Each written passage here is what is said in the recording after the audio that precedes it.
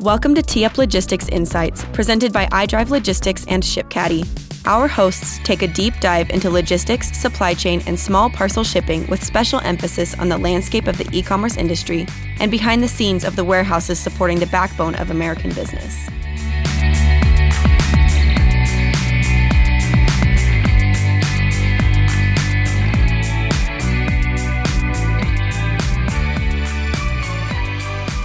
Welcome, everybody, to the podcast today. My name is Jake Wertner, Executive Vice President at iDrive Logistics, and I'm excited. Today I get to talk a little bit about the USPS. We know them very well. They're a large entity that is delivering to just about every address every day. So a couple things I want to talk about today around the USPS is how they're structured, some of the surcharges that just went into effect, as well as how they're doing with their 10-year plan that they announced last year. So the USPS is pretty big. They actually employ over 600,000 employees, and there's only two private companies in the U.S. that employ more than the USPS, and that's Amazon and Walmart. So they're pretty big. They are not a publicly traded company. They're a branch of the federal government, but if they were a privately held company, they'd be sitting at number 44 on the Fortune 500 list. UPS would be at 35, and FedEx is right behind them at 45. But again, USPS number 44 if they were on the Fortune 500 list. And there's some interesting facts around how the post office got started and who their first postmaster general was, if you can believe it. Benjamin Franklin was the first postmaster general back in 1775. Pretty crazy. I didn't know that fact until recently. And it's operated by an 11-person board of governors. And that board of governors really looks like a board of directors at a private company. So contrary to what a lot of people think, the USPS receives no direct taxpayer funds. Doesn't mean that they're not getting some kind of taxpayer funds. They did receive $10 billion from the CARES Act last year or the year before, as well as they took out a pretty large loan from the government. I think it was around $25 billion during the pandemic. But they're not directly receiving funds from taxpayers, just a roundabout way. The USPS in recent years has gone through a lot of changes. So I want to kind of take a step back here. If you go back to, pre-90s, USPS was a really big deal. Obviously P.O. boxes have been around for forever. Basically, they did a lot of mailing campaigns. They did a lot of first class mail, letters or marketing campaign type things for businesses. And that was really their bread and butter. And this shouldn't be news to anybody. But as e-commerce took off, it really caused them to have to shift into packages. And we know that their infrastructure wasn't there to really support packages. Case in point, think of those small trucks that they drive around. And nowadays, when you see those small trucks driving around, usually you see there's packages, boxes, completely stacked up full, covering the windshield in a lot of cases. I'm sure they're not supposed to be doing that, but it's a pretty common sight to see. And so they've had to do this big shift. Now, we've always thought that they were a sleeping giant. USPS is going to just about every address every day. They already have this infrastructure set up. That infrastructure was set up because of what you could call a monopoly on mailboxes. They had an advantage over UPS and FedEx. And so we always knew they were kind of a sleeping giant. We knew that their day would come when they would do really well in the parcel world. And that day came. And pre-pandemic, you would see the USPS was one of the favorite carriers out there for a lot of shippers, especially if you're shipping lightweight product less than 5 pounds. USPS was just this great option. The pandemic hit and a lot of things changed. And the timing of that, along with some of the legacy issues that USPS was trying to get ahead of, is really what caused them to get into some trouble financially. Some of those are around retiree health benefits. They already needed to invest a lot into their infrastructure, bigger trucks, better sorting facilities, more state-of-the-art equipment. They needed to invest in technology, all these different things. And so the USPS knew that this was needing to happen. And when the new Postmaster General, DeJoy, was put in there, one of the big things he came out with was the USPS 10-year plan. And I want to talk a little bit about that 10-year plan because that 10-year plan is moving along. I'm going to do a little bit of an update on where that's at now, but it's moving along. They're starting to see some progress there, but there's some big changes that come from that 10-year plan. So back in March of 2021, USPS comes out with their 10-year plan, and they called it Delivering for America. And they listed out all these different things that they were going to be changing with the USPS. And there were some call-outs they had in there that were important, obviously. But there were also some really subtle additions in there that I think a lot of people didn't really pick up on. And I want to go through some of those. So really the highlights of the Delivering for America plan was their goal was that they were going to operate at a break even by fiscal year 2023. And had they not put this plan into effect, they were expecting about $160 billion in projected losses over the next 10 years. So this was going to slow the losses and then ultimately get them to a point where they break even and then in 2023 and then past 2023 where they are making money. So one of the big things they wanted to do was to preserve affordable 6-day mail. And then they wanted to expand into 7-day delivery for packages, meaning they're delivering every day of the week. And we saw some of that pre-pandemic, but 2021 was their way of saying, hey, here we go. This is really going to be a big initiative for us. All the while, they wanted to exceed at least 95% network-wide on-time delivery. Those are some pretty big things that they wanted to accomplish, especially for an organization that was losing money. They also said, we want to generate at least $24 billion in net revenue, a lot of this coming from enhanced services around parcel delivery. They want to come out with some same-day delivery, one-day delivery. They want to improve on that. And so here were some things that they wanted to do to start generating this $24 billion in net revenue.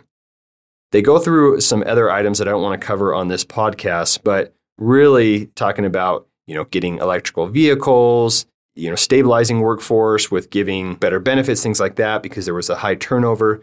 But the things that were kind of buried in their announcement on the 10-year plan were two big things that I want to bring up, two big points. The first is they specifically said adjusting select delivery standards to improve efficiency and reliability. I'll go into that in a second. The second part, though, was align pricing to reflect market dynamics. So there's a lot to unpack from those, right? So adjust select delivery standards to improve efficiency and reliability. I took that as we're going to slow time in transit down. I think that's a good thing. The USPS, if you're familiar with their services around the first class package service, which is under 1 pound, and the priority mail packages, which are over 1 pound, you'd realize that there were times when you shipped a package that was 13 ounces. Maybe you paid $3 or $4 for that package, and it got from the West Coast to the East Coast in 2 days. That's pretty absurd, right? Other carriers couldn't really compete with that. And we know why. Most likely those packages were operating at a loss. And so USPS came out saying, hey, we want to make sure that we adjust the delivery standards. We hope that that's going to help with some cost efficiencies and decrease some of our cost. But then the other thing that they said, the second point I want to bring up is aligning pricing to reflect market dynamics. So what are market dynamics? Things that are changing in the market. Basically, they want to be more flexible with how they could price things. And I'll get into the surcharges here in just a minute, but these surcharges that the USPS announced are these market dynamics that we're talking about.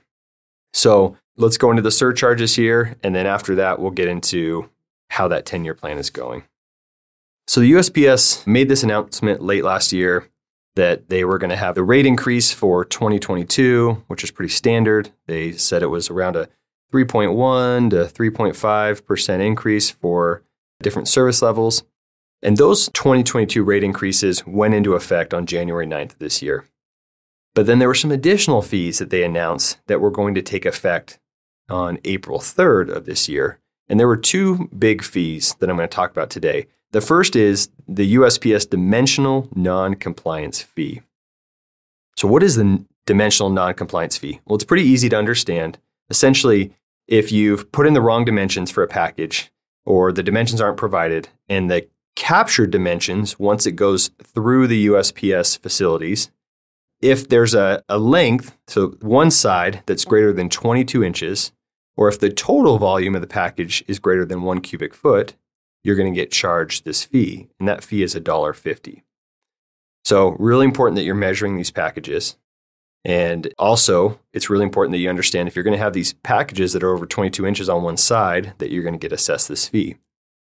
So 22 inches for one side is pretty big. It's a pretty big package, especially for companies that are using the USPS.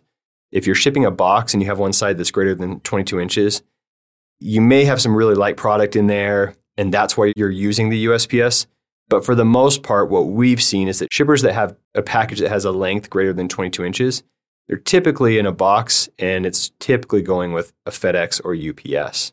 Where we do see shippers that are using the USPS with a length greater than 22 inches are the companies that are shipping in poly bags. Maybe you're shipping clothing or apparel or something like that is not very high. It's just a couple inches high, but it is pretty long. In that case, you're going to get into trouble.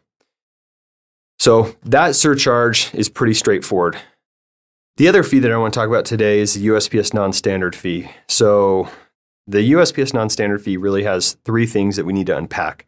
First is if a parcel is longer than 22 inches, but less than 30 inches, you're going to see a $4 surcharge. So that may sound similar to the previous surcharge, the dimensional surcharge I talked about, but it's important to differentiate from the two. The dimensional surcharge is coming into effect if you are putting in the wrong dimensions or no dimensions at all into the package for the USPS, which is a big issue that they have to deal with. There's a lot of shipping platforms out there that don't require you to put dimensions in. The second part of the non-standard fee is for parcels that exceed 30 inches in length. Those are going to incur a $15 surcharge. And then the last part is the parcels that measure greater than 2 cubic feet, which is 3,456 cubic inches. You're going to see an additional $15 fee added on top of that, on top of your costs that you were already paying. And this affects the shipments that would fall into this range, which is Priority Mail Express, and Parcel Select. And so we were surprised to see how many companies were actually impacted by these fees. They do make a really big impact, and they can add up. That's why it's important that you're planning out your packaging now. If you have some extra room in packaging, cut it down, try to stay under these dimensions. If you can't, you may need to look at additional carriers to move that product. So a lot of people are asking, well, why did the USPS come out with these surcharges? Why are they being added? So a couple big reasons that I want to jump into. So first, why the delay? Why did they wait until April to implement this surcharge? They already announced it back in late 2021, but why did it take so long to implement? Anytime the USPS has a new pricing strategy or surcharge, anything like that, they typically wait until April to put it into effect. And this gives them time to work out any of the kinks, make sure the systems are up, make sure they have the monitoring system in place to catch the packages that are affected.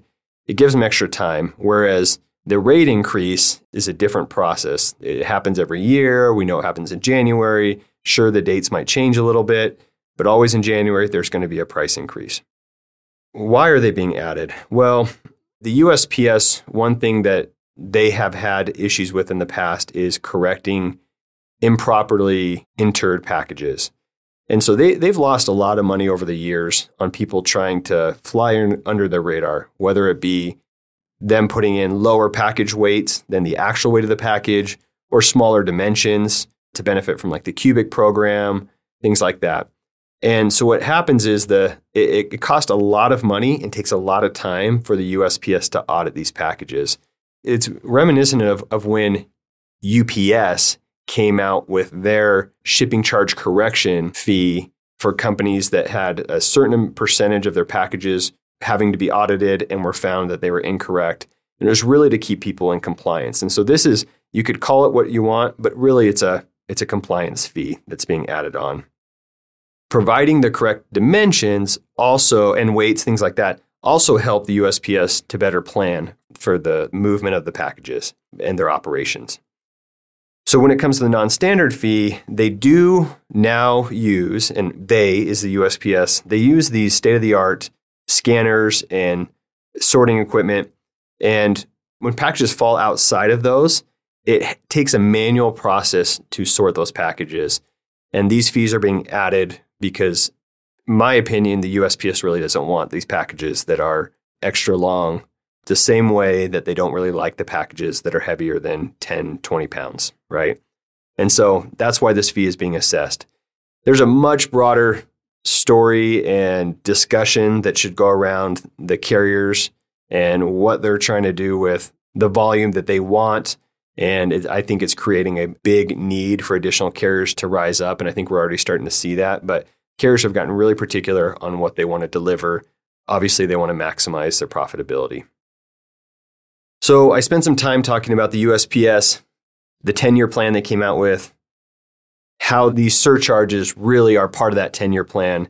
You know, those two subtle bullet points, which is that they were going to be able to adjust pricing based on market dynamics, really plays into why they came out with these surcharges. Market conditions are warranting them. The USPS is trying to become profitable or at least not operate at a loss anymore. And so these were expected. What also is expected is how the USPS is going to maintain this level that they're trying to hit, or achieve this level that they're trying to hit around profitability when you see fuel costing what it's costing right now. That's a massive impact. We've watched FedEx and UPS adjust their surcharge tables or fuel tables to make sure that they're covering their cost around the increase there. But what is USPS going to do? So stay tuned. I'm sure they're going to come out with some market dynamic surcharges to overcome that in order for them to still fall in line with their 10-year plan. But how are they doing with their 10-year plan? We're about 1 year in, and the results in the first year are actually pretty good. Things are working out, with the exception of the fuel and how that's affecting them. Things seem to be working out according to plan. So let me go over a couple of things that they've done. So if you remember, I briefly touched on what they talked about around turnover, that the USPS was concerned about that. They focused on some better benefits and different things to retain people. And they had almost 63,000, what they called pre-career employees that moved into career positions. So right there alone, a pretty big thing that they did. So they've also made progress in designing what they call best-in-class processing and delivery operations. And they put a lot of work into that. They're trying to put a lot of money into their infrastructure. They've done that. They're seeing benefits from that. Getting specific around what they put into the infrastructure, they claim that so far they've put in about $6.3 billion of the $40 billion that they committed to infrastructure improvement. They've put that into play into better technology, better vehicles, facility buildings, those different things. And so that money's going into play. We have seen the time in transit for USPS slow down dramatically. And I think there's a lot of shippers that initially said, hey, if the time in transit slows down, we're leaving. And I think a lot of those shippers did not leave. I think they're still with USPS. USPS provides some great cost options there. I think the time in transit was too fast originally, and it's reaching a pretty good point. And then the biggest thing that I want to touch base on around what they've announced for their year one, how it's gone so far, they call it their progress elements. And you can actually look at this. You go to USPS Newsroom, USPS.com/newsroom. They have this report that they published here a week or so ago. It's called Delivering for America, Progress Elements. And they said, after 16 years of pricing policies misaligned with organizational needs, the Postal Regulatory Commission provided a new pricing framework for market-dominant products. And First Class is market-dominant, Priority Mail, I think they consider. Parcel Select, I believe, is considered on there as well. And they specifically say the Postal Service has taken judicious advantage of this new authority through pricing strategies that have already generated $1.9 billion in annualized revenue. So you're going to watch and continue to see them take advantage of what's happening out there in the market, being more dynamic around their pricing. We saw it with the surcharges. I really don't think these are the last surcharges that we're going to see. I think they're going to continue to be up with the times with FedEx and UPS around constant changes to pricing. So I've covered a lot on this podcast. What I'd encourage you to do if you're a shipper you need to do the math and calculate, what's best for your business. These surcharges are going to have a big impact, especially if you have these products that are lighter weight. Apparel is a really good example. Maybe the package is 1 or 2 pounds, but it's a hoodie sweater or it's a larger poly bag, and now it's 23 inches with that poly bag. You're going to get charged $4 if you put the dimensions in the system correctly. You're going to get $1.50 if you don't put the dimensions in and it does exceed it. And so potentially $5.50 together, right? If that makes sense. And so you really need to understand your package characteristics a little bit better if you've been utilizing the USPS. There's never a one-size-fits-all solution. And I think one of the biggest things we're seeing in the market, which we did predict a few years ago, is that regional carriers and other carriers are going to start making a bigger play. The time of using one carrier for all of your shipping is gone, in my opinion. I think it's important that you're using multiple shippers, and there's ways to use multiple carriers without it damaging your relationships with those carriers. And hopefully this doesn't sound too overwhelming. If you still have questions, feel free to reach out to me. But follow us on LinkedIn. Thanks for your time, and reach out if you have any questions. Thank you.